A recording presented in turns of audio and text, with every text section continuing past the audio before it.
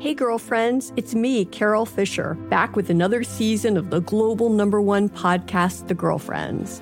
Last time, we investigated the murder of Gail Katz. This time, we're uncovering the identity of the woman who was buried in Gail's grave for a decade before she disappeared. Join me and the rest of the club as we tell her story. Listen to Season 2 of The Girlfriends, Our Lost Sister on the iHeartRadio app, Apple Podcasts, or wherever you get your podcasts. Hey guys, this is Paris Hilton. Trapped in Treatment is back, and this season we're taking on WASP, the Worldwide Association of Specialty Programs in Schools. They held us in dog cages. They starved us. They beat us. Was trying to brand us. So we were going to become the McDonald's of kid treatment. Join my hosts as they unravel the story of the largest and most shocking organization in the history of the troubled teen industry. Listen to Season 2 of Trapped in Treatment on the iHeartRadio app, Apple Podcasts, or wherever you get your podcasts. Hi there, I'm Bob Pittman, Chairman and CEO of iHeartMedia. I'm excited to announce a new season of my podcast, Math and Magic, Stories from the Frontiers of Marketing. Our guests this season show us big risk can yield big rewards, like Rob Riley, the creative head of one of the world's leading advertising firms. I try to create environments where anybody can say anything without any judgment. Listen to a brand new season of Math and Magic on our very own iHeartRadio app, Apple Podcast, or wherever you get your podcast. This is Sex, Lies, and Spray Tans with me, Cheryl Burke, an iHeartRadio podcast. My next guest is a living legend in his own right who is a very well-known comedian, podcast host, actor, and author. He gained fame as a co-host alongside Dr. Drew of the radio and television show Loveline, and became a prominent figure in the podcasting world, being in the Guinness Book of World Records with the highest number of downloads for his podcasts, where he often touches on controversial subjects.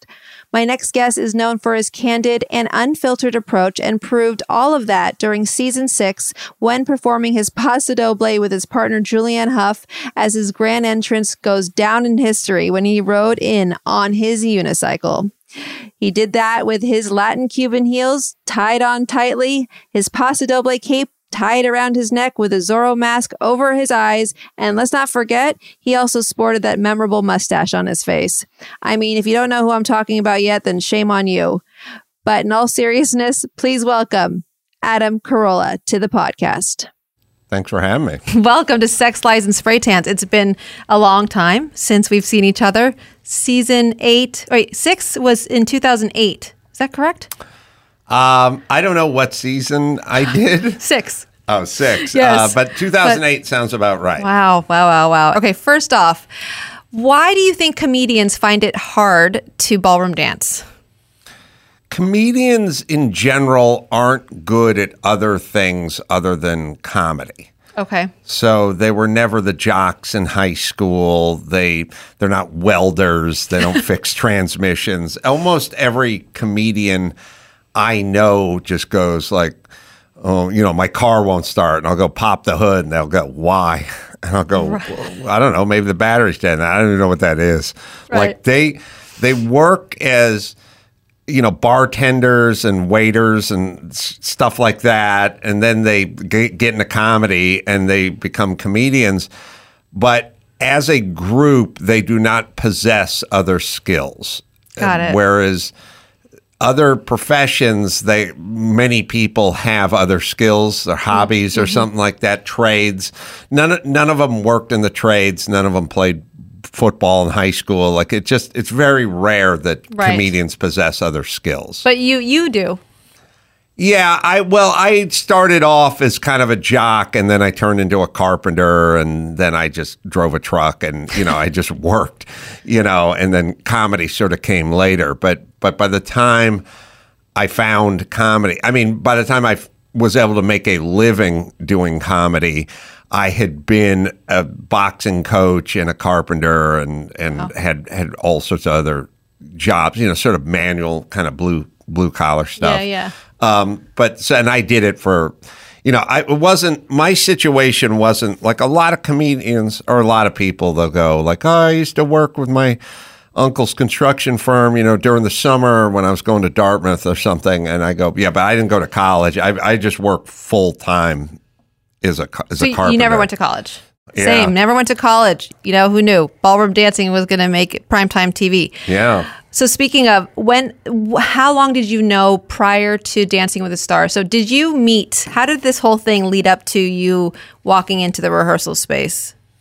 I got a call from my agent after doing a morning show shift, which I was taking over for Howard Stern out on the West Coast and some other markets as well. And I just got the call and I just sort of said, yeah, all right. And I didn't ask any questions, or I didn't lobby for working with this person or that person. Or have you seen the show before?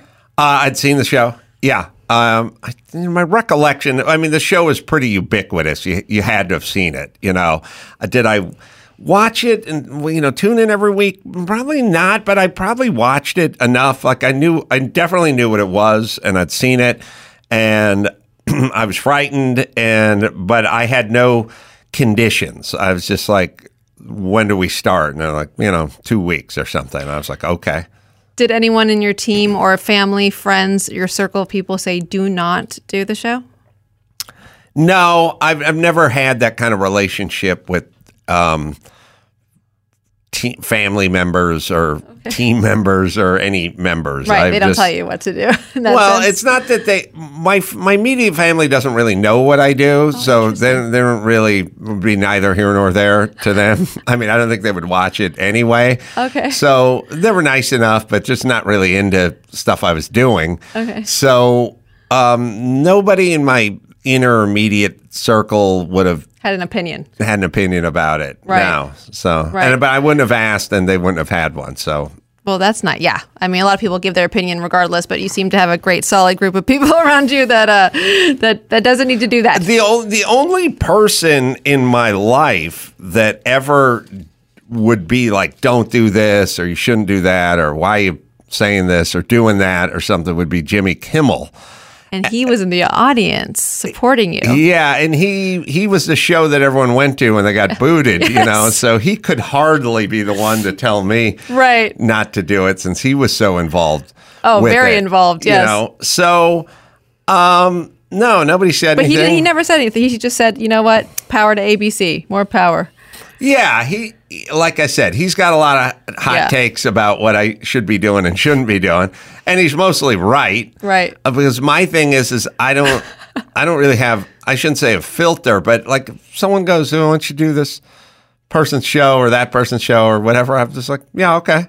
Yeah, easygoing-ish. In the sense that I'm not that important. If you're nice enough to ask for me to come on your show, then I would do it. Like if someone I've never heard of said, "Could you call this guy's radio show in Spokane tomorrow morning at 8 a.m.?" I'd go, nice. Yeah, okay. You're not one to like, how many downloads does this person have? You're like, no, that's good. It's just talking. And I used to work. I used to work on roofs and bust out stucco and stuff. Like I worked, you know. And so I never looked at show business as work per se, So like even now I'll go out and they'll go, "Oh, the 2 Naples shows are sold out on Friday," when I had a third show, and I'll go, "Yeah, okay." And then someone will go, 3 shows in one day, and I'll go, "It's just talking." Do you think that's your secret to success, because you're not so result oriented? I don't know that I have a secret, no secret. to I get success, it. Yes, and I don't even know what success is. Exactly. It's hard to define. Right. Myself. You're still working. That's success. I work a lot, and I've always worked. And I mean, I was thinking about it. It's like I'm coming up on 30 years in comedy, and I've never missed a day. I mean, I'm not the most motivated person, but it's a business that's, here today and gone tomorrow. And there's a lot of people you can't remember from 10 years ago who were doing pretty good. And I just brought a kind of blue collar kind of work ethic to it. Just get up, put your boots on, go to work. Right. And that's what I think of comedy. Show up. Yep. Yeah, I did 4 shows in Phoenix over the weekend. And then when I got home Sunday, Southwest Burbank Airport, I had 2 shows in San Diego last night. And I just got home, took a nap, cleaned myself up a little, got in the car, drove to San Diego, and got home at 1:30 in the morning last night. So Dancing with the Stars is scheduled. What was pitched to you versus what was reality? I don't remember what the pitch schedule was. Right. I remember going, well, how many hours a day do we got to go? And I'm pretty busy and I'm working full time and so on and so forth. Do you have days off? Yeah, I was pretty busy. And so I just sort of said to Julianne, we'll do 2 hours a day, and however far we get on 2 hours a day, that's what we'll do. And so that's kind of how it worked for me. What was your first impression of Miss Julianne Hough when you walked in through the door? Did you know it was going to be her? Did you know her? I didn't know her. Obviously, she's very beautiful, and she was perky, and and she'd won, the time the year before, whatever that was. Elio, I think, was it Elio Castronez? Yeah, Elio Castronez, or Apollo Anton Ono, one of the two.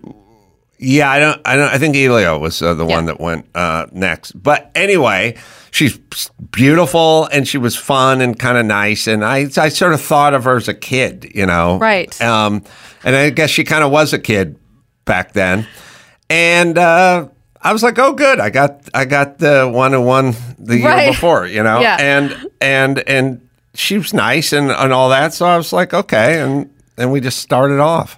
And how was your communication? Was it like when she was teaching you? Because look, yes, you've played football, and I think that you probably would be a dream to coach because you could tell that you are also a good student, since you've been kind of around that. Yes, I wasn't sport. A good student in high school, but no, I not could, maybe book smart, right?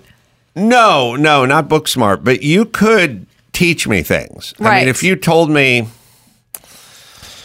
told me, like, look, walk down the street 100 yards, go left, go another 100 yards, then go right, it'll be the building on the third building on the left, I would just go and do it. Right. I could always, because all football was that, which I did for a long time. And then after that, that's all carpentry was. It was just being taught. It wasn't. I became a carpenter and I never read a book on carpentry and I never saw a video on carpentry. It was just some dude named Russ and they told you what to do. And you knew what a tech screw was or a sheet metal screw or a coarse thread bugle head drywall screw, and they what the hell? They just keep going and going. And I mean, the thing about carpentry is it's like, first thing you have to learn is like, what's the difference between a pony wall? What's a king stud? What's a jack stud? What's a header?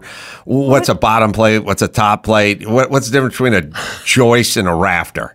Wow. You know what I mean? Like, and so because you can't do carpentry if you're like, what's the thingy right over there? It's like same thing with dance, a cha-cha. Yeah. Like, what's a cha-cha lock and a fan and an alemana versus a New Yorker?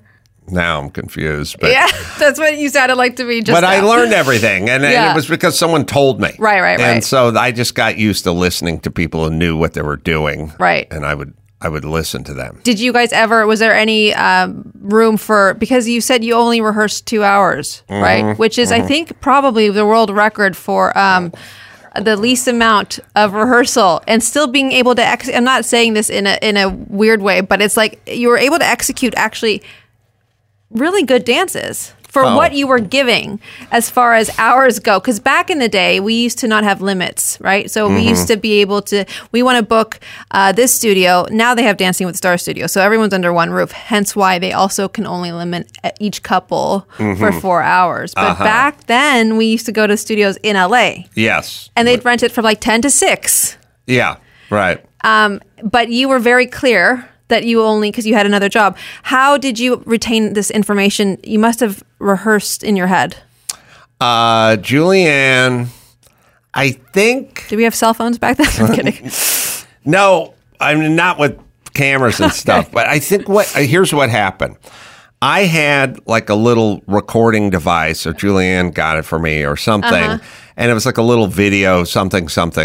I probably don't make it. We don't need them anymore. I know what you're saying. I know what you're saying. And I would film doing the dance, and then I could when I had some downtime or off time or whatever, I could look at it and kind of go, all right, left foot first, and then follow with this, and then go that, and that's kind of you what were like I did. Emmett Smith when he would just actually rehearse like that, because that's where I feel like that's where the foundation lies. Because without that, how do you work on anything else? Yeah, I mean, there's a few things. One is I am a quick study. If you tell me, I've done some car racing, and if I get into a car and I've never been in it before, and you kind of say it's a sequential shifter and it's 1 up and it's 4 down or whatever, and you do this, and here's where that is, I'll know it in a couple of minutes, and then I can go race the car like in a real race. Like I'll be fine with it. I catch on fast, and I sort of download fast. Okay. I don't really get much better. I have this weird thing where I'm real good at stuff fast, but I don't get better much past the first day. In a weird so you don't improve. Way.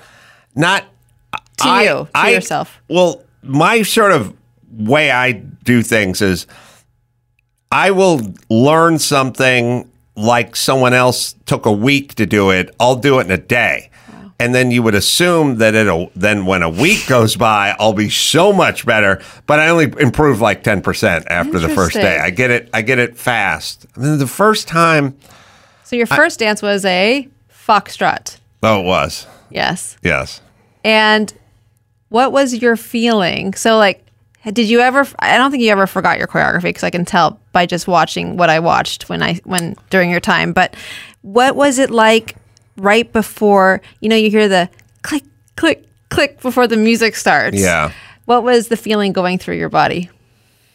I had a thought. I remember being in the makeup trailer or something like that. I had a few. I had a little time before it was time to dance, and I remember going, all right, I should kind of go over this in my head a little bit here. And I kind of stood in this space, and I went, all right, let's see, click, click, click. And I like stepped forward with my right foot, and then I pulled it back, and I went, wait a minute, was it the right foot or the left foot? And then I went, oh my God, that's the first step. That's the first step. You're not sure one step into this dance, which foot you step out with. And I remember kind of thinking at that point, like, oh man, that's an eerie harbinger. That's not a good sign. I was like, oh. Is it like the yips?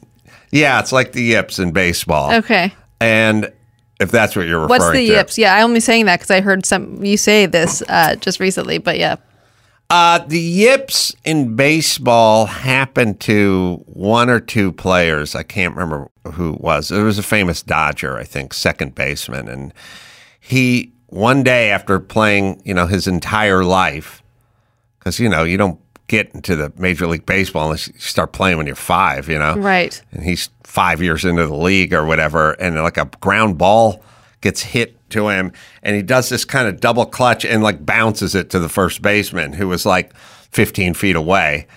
And then the next time he did it again, and it's called the yips. It's like when you're in your head. It's the worst. And you're not able to do something you've been doing your whole life, or that comes naturally or whatever. You went all the way through high school and college and semi-pro and whatever. Now all of a sudden, he's 8 years in the league, and he's bouncing the ball to the first base, and he's in his head. So bad. I know that feeling. Yeah, I think we've all been there. Is that what happened to you for the premiere?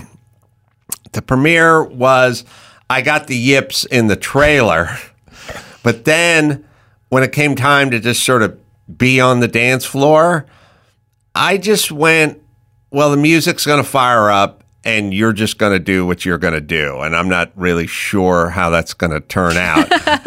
But you're going to do what you're going to do.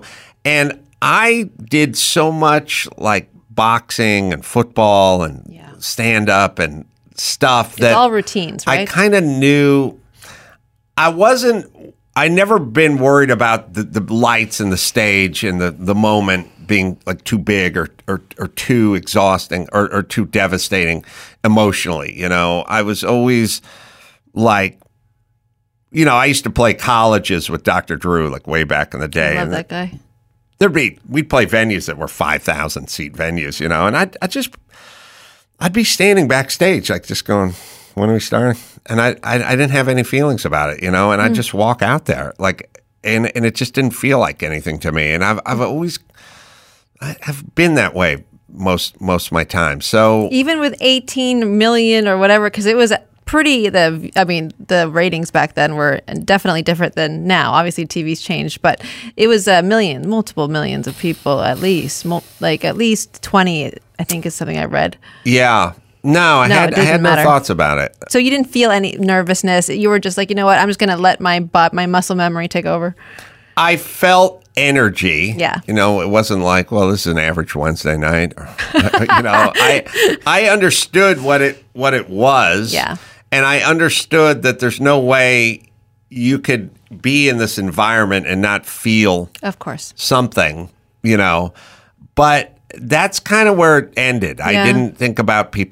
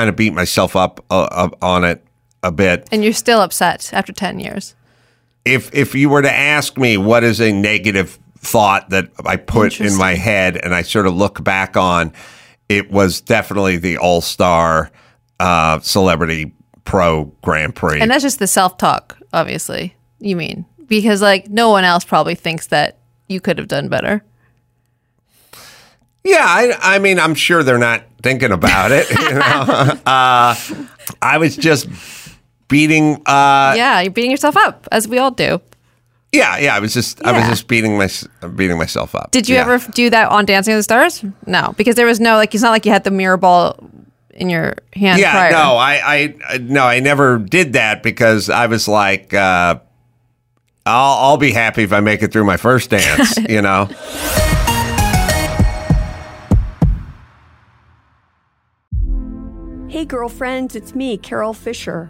I'm so excited to tell you about the brand new series of The Girlfriends. In season 1, we told you about the murder of Gail Katz at the hands of my ex-boyfriend Bob. At one point, a woman's torso washed up on Staten Island and was misidentified as Gail. She spent 9 years in Gail's grave, and then she just disappeared. It's almost like it's become this moral obligation to find her. And that's what we're going to do.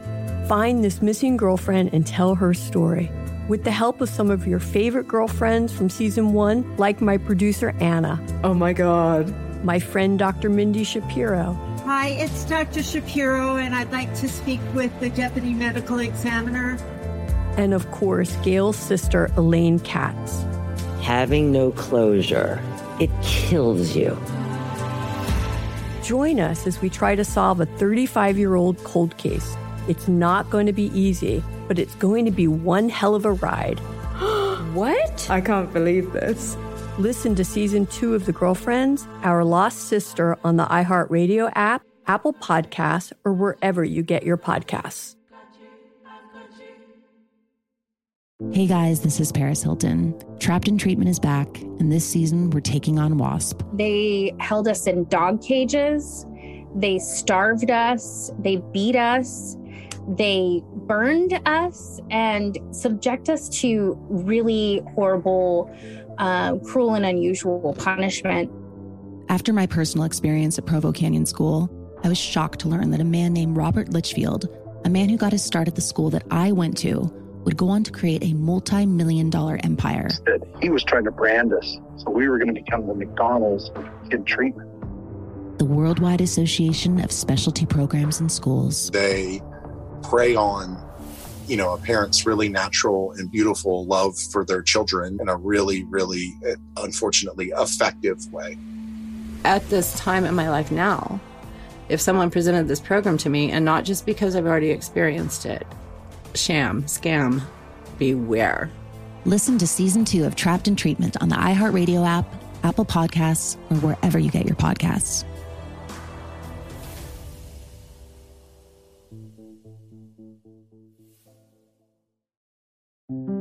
This is Neil Strauss, host of the Tenderfoot TV true crime podcast, To Live and Die in LA. I'm here to tell you about the new podcast I've been undercover investigating for the last year and a half. It's called To Die For. Here's a clip. All these girls were sent out into the world and they were told, try to meet important men, try to attach yourself to important men. The voice you're hearing is a Russian model agent telling me about spies sent out to seduce men with political power. The war in Ukraine is also being fought by all these girls that are all over important cities. For the first time, a military-trained seduction spy reveals how the Russian government turned sex and love into a deadly weapon. If you want to kill your target, it's easy. You just seduce him, take him somewhere, start having sex, and then he's very vulnerable, so you can kill him easily. To Die For is available now. Listen for free on the iHeartRadio app, Apple Podcasts, or wherever you get your podcasts.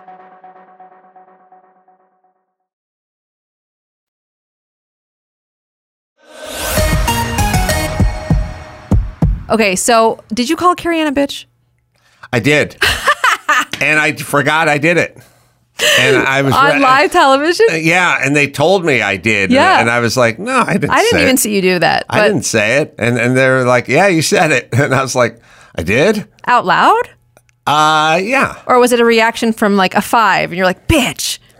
No, I called her a bitch. Wow. And I didn't have a recollection of it. They didn't bleep you? No, I don't believe they did.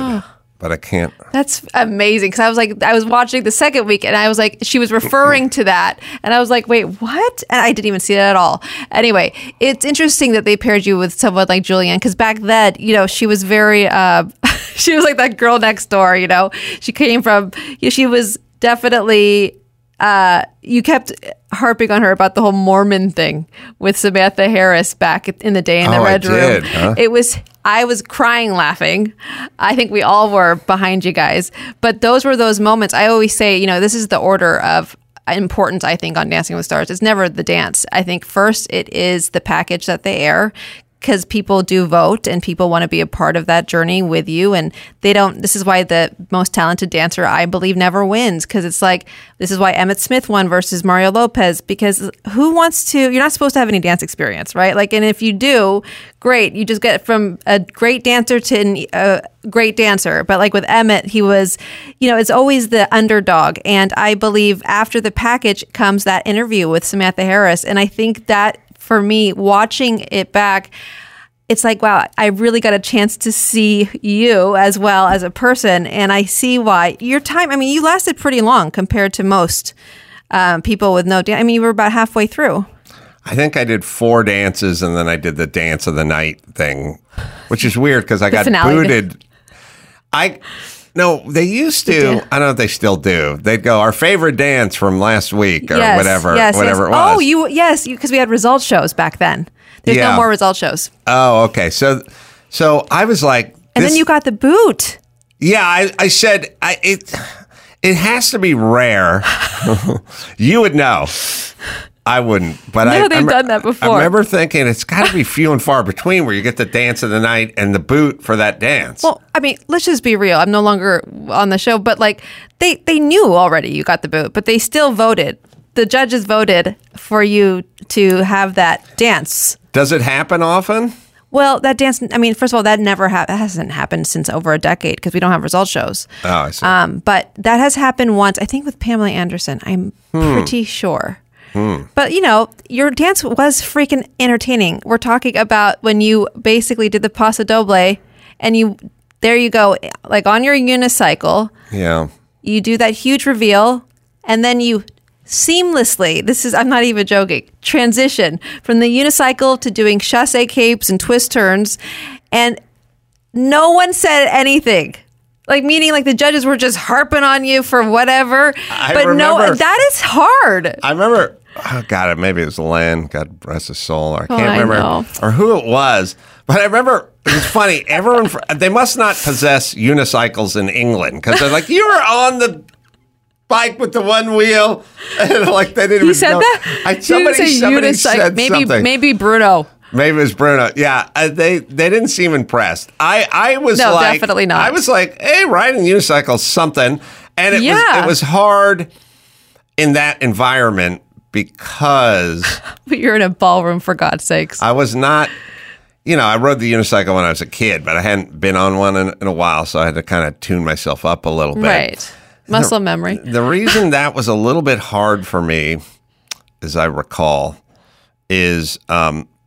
Dance shoes are smooth leather on the bottom, and they're not good. They're not good for unicycling. No. Your foot will slide off the pedal. Right. But I needed to wear the dance shoes to do the dance. But unicycle shoes are like running shoes are the best. They're something with some grip and some tread. Yeah. For the unicycles. I didn't even think about that. So I do. You had your Latin Cuban heels on too. I had my heels on, so I was like.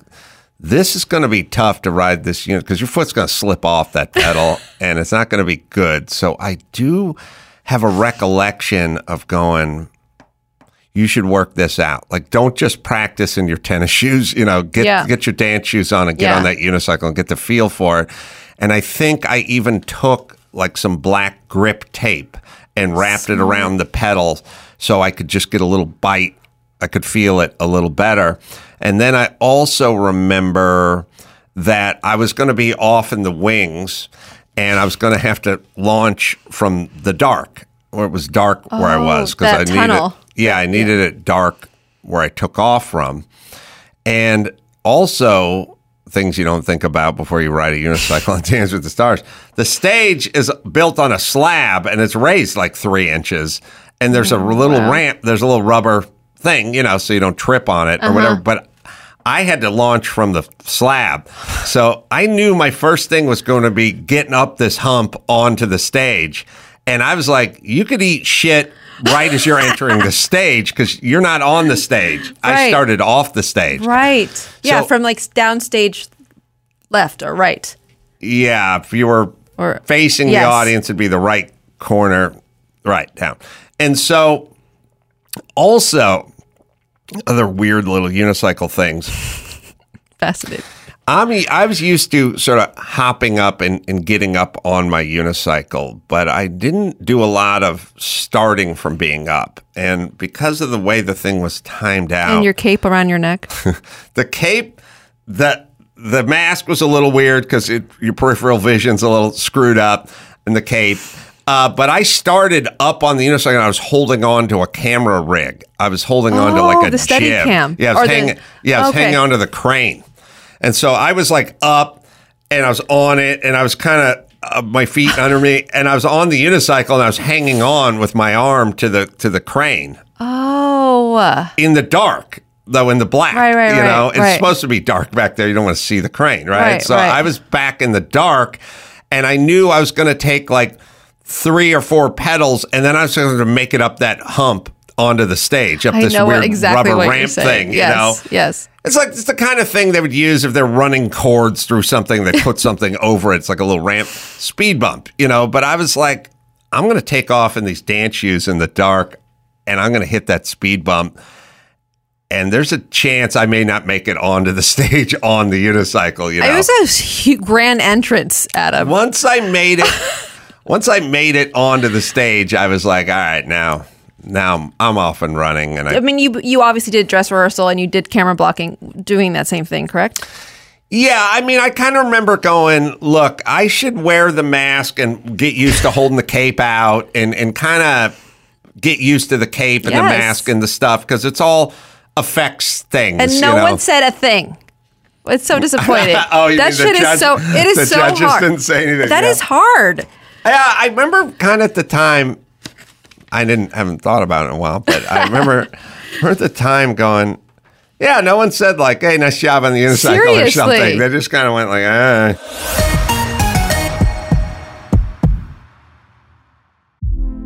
Hey, girlfriends, it's me, Carol Fisher. I'm so excited to tell you about the brand new series of The Girlfriends. In season 1, we told you about the murder of Gail Katz at the hands of my ex-boyfriend, Bob. At one point, a woman's torso washed up on Staten Island and was misidentified as Gail. She spent 9 years in Gail's grave, and then she just disappeared. It's almost like it's become this moral obligation to find her. And that's what we're going to do. Find this missing girlfriend and tell her story. With the help of some of your favorite girlfriends from season 1, like my producer, Anna. Oh my God. My friend, Dr. Mindy Shapiro. Hi, it's Dr. Shapiro, and I'd like to speak with the deputy medical examiner. And of course, Gail's sister, Elaine Katz. Having no closure, it kills you. Join us as we try to solve a 35-year-old cold case. It's not going to be easy, but it's going to be one hell of a ride. What? I can't believe this. Listen to season 2 of The Girlfriends, Our Lost Sister on the iHeartRadio app, Apple Podcasts, or wherever you get your podcasts. Hey guys, this is Paris Hilton. Trapped in Treatment is back, and this season we're taking on WASP. They held us in dog cages. They starved us. They beat us. They burned us and subject us to really horrible, cruel and unusual punishment. After my personal experience at Provo Canyon School, I was shocked to learn that a man named Robert Litchfield, a man who got his start at the school that I went to, would go on to create a multi-million-dollar empire. He was trying to brand us, so we were going to become the McDonald's of kid treatment. The Worldwide Association of Specialty Programs in Schools. They prey on, a parent's really natural and beautiful love for their children in a really, really, unfortunately, effective way. At this time in my life now, if someone presented this program to me, and not just because I've already experienced it, sham, scam, beware.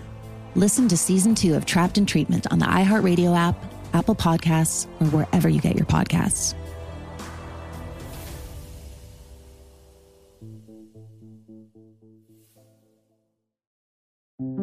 This is Neil Strauss, host of the Tenderfoot TV true crime podcast, To Live and Die in LA. I'm here to tell you about the new podcast I've been undercover investigating for the last year and a half. It's called To Die For. Here's a clip. All these girls were sent out into the world and they were told, try to meet important men, try to attach yourself to important men. The voice you're hearing is a Russian model agent telling me about spies sent out to seduce men with political power. The war in Ukraine is also being fought by all these girls that are all over important cities. For the first time, a military-trained seduction spy reveals how the Russian government turned sex and love into a deadly weapon. If you want to kill your target, it's easy. You just seduce him, take him somewhere, start having sex, and then he's very vulnerable, so you can kill him easily. To Die For is available now. Listen for free on the iHeartRadio app, Apple Podcasts, or wherever you get your podcasts.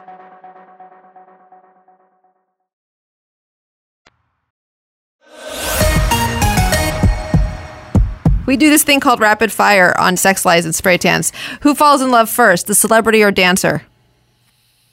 Boy, I would say the celebrity. Hardest dance you did? I don't know the names of them. That's okay. Favorite judge? Oh, well, since he's gone, we'll go with Len. Least favorite judge? Carrie. Comedian dance-off. Who would win, you or Jeffrey Ross? I would win Jeff Ross, but that's not saying much. Nikki Glaser versus your favorite D.L. Hughley. Oh, I hadn't seen either one of them dance, but I'll go with Nikki. Women are more. Chris Kattan versus Andy Dick. Oh, Chris. Andy's high as a kite. Matt Walsh versus Drew Carey. Oh, Drew's lost a lot of weight. We'll go with Drew. One word that describes some of your fellow Dancing with the Stars co-stars. Tom Bergeron. Decent. He's a good man. Samantha Harris. Fine. I didn't really spend a lot of time with her. Len Goodman. Good. Carrie Ann. Go ahead. I didn't have a beef with any. I knew what the job was. They knew what the job was. I get it. Bruno Tonioli. Gay. Priscilla Presley. Gayer. Stop it. Jason Taylor. Tall. So freaking tall. Christy Yamaguchi. Fierce. Shannon Elizabeth.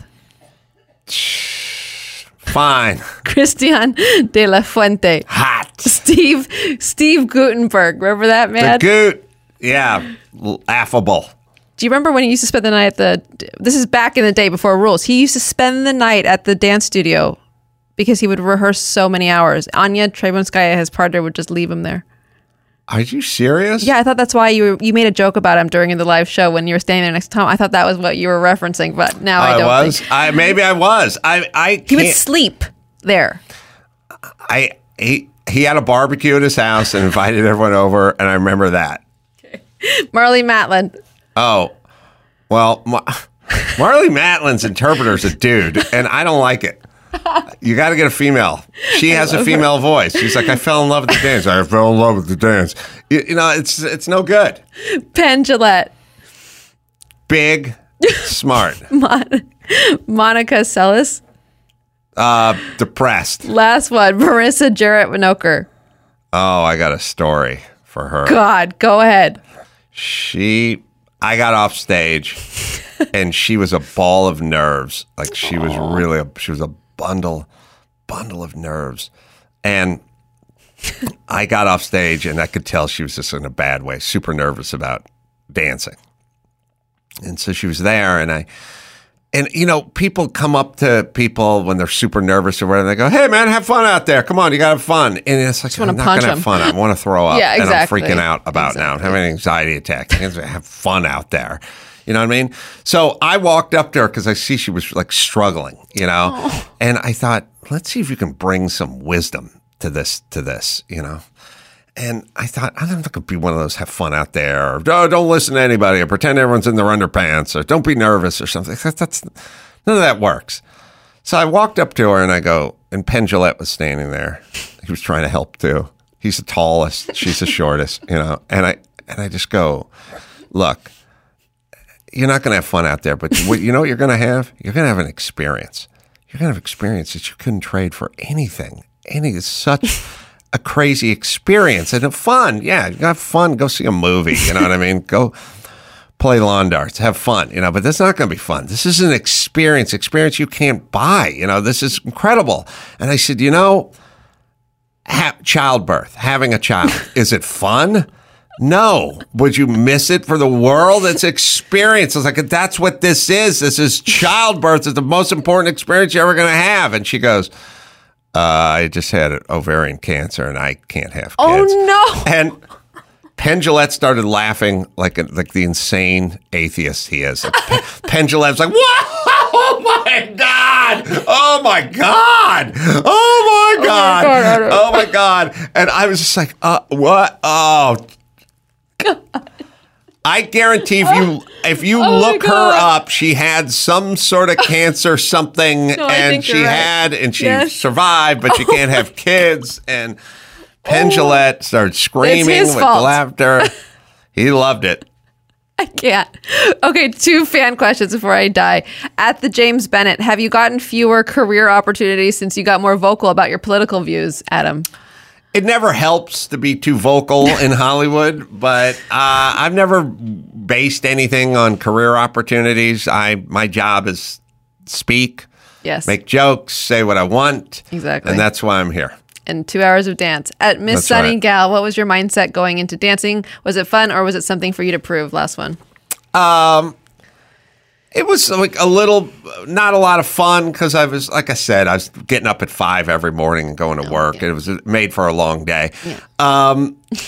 But it was a real experience, and I wouldn't trade it for anything. And I didn't feel like I had anything to prove other than I wanted to know that I did the best that I could do, which was not that good, but it was still the best I could do. I didn't want to like screw the pooch. I would have been, if I popped up on the stage and did a Brody on the unicycle and fell off, I'd be pissed.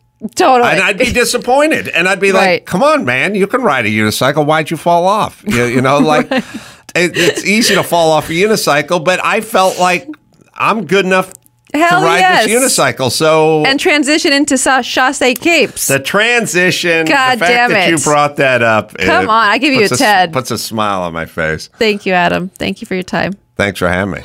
Make sure you guys follow us at Sex, Lies, and Spray Tans on our Instagram handle, and make sure you comment. Let me know who you want me to interview. What do y'all think? Let me know. Hey girlfriends, it's me, Carol Fisher, back with another season of the global #1 podcast, The Girlfriends. Last time, we investigated the murder of Gail Katz. This time, we're uncovering the identity of the woman who was buried in Gail's grave for a decade before she disappeared. Join me and the rest of the club as we tell her story. Listen to Season 2 of The Girlfriends, Our Lost Sister on the iHeartRadio app, Apple Podcasts, or wherever you get your podcasts. Hey guys, this is Paris Hilton. Trapped in Treatment is back, and this season we're taking on WASP, the Worldwide Association of Specialty Programs in Schools. They held us in dog cages. They starved us. They beat us. Was trying to brand us. So we were going to become the McDonald's of kid treatment. Join my host as they unravel the story of the largest and most shocking organization in the history of the troubled teen industry. Listen to Season 2 of Trapped in Treatment on the iHeartRadio app, Apple Podcasts, or wherever you get your podcasts. It's like the police knew who he was before they got here. From iHeart Podcasts. The medical school dean at USC was leading a secret double life. Is she breathing right now? Yes, she's absolutely breathing. I'm a doctor, actually. A story about money, power, and corruption. When people fall in line, they fall in line. Looking back, I realized, everyone knew. I'm Paul Pringle, an investigative reporter for the LA Times. Listen to Fallen Angels, a story of California corruption on the iHeartRadio app, Apple Podcast, or wherever you get your podcasts.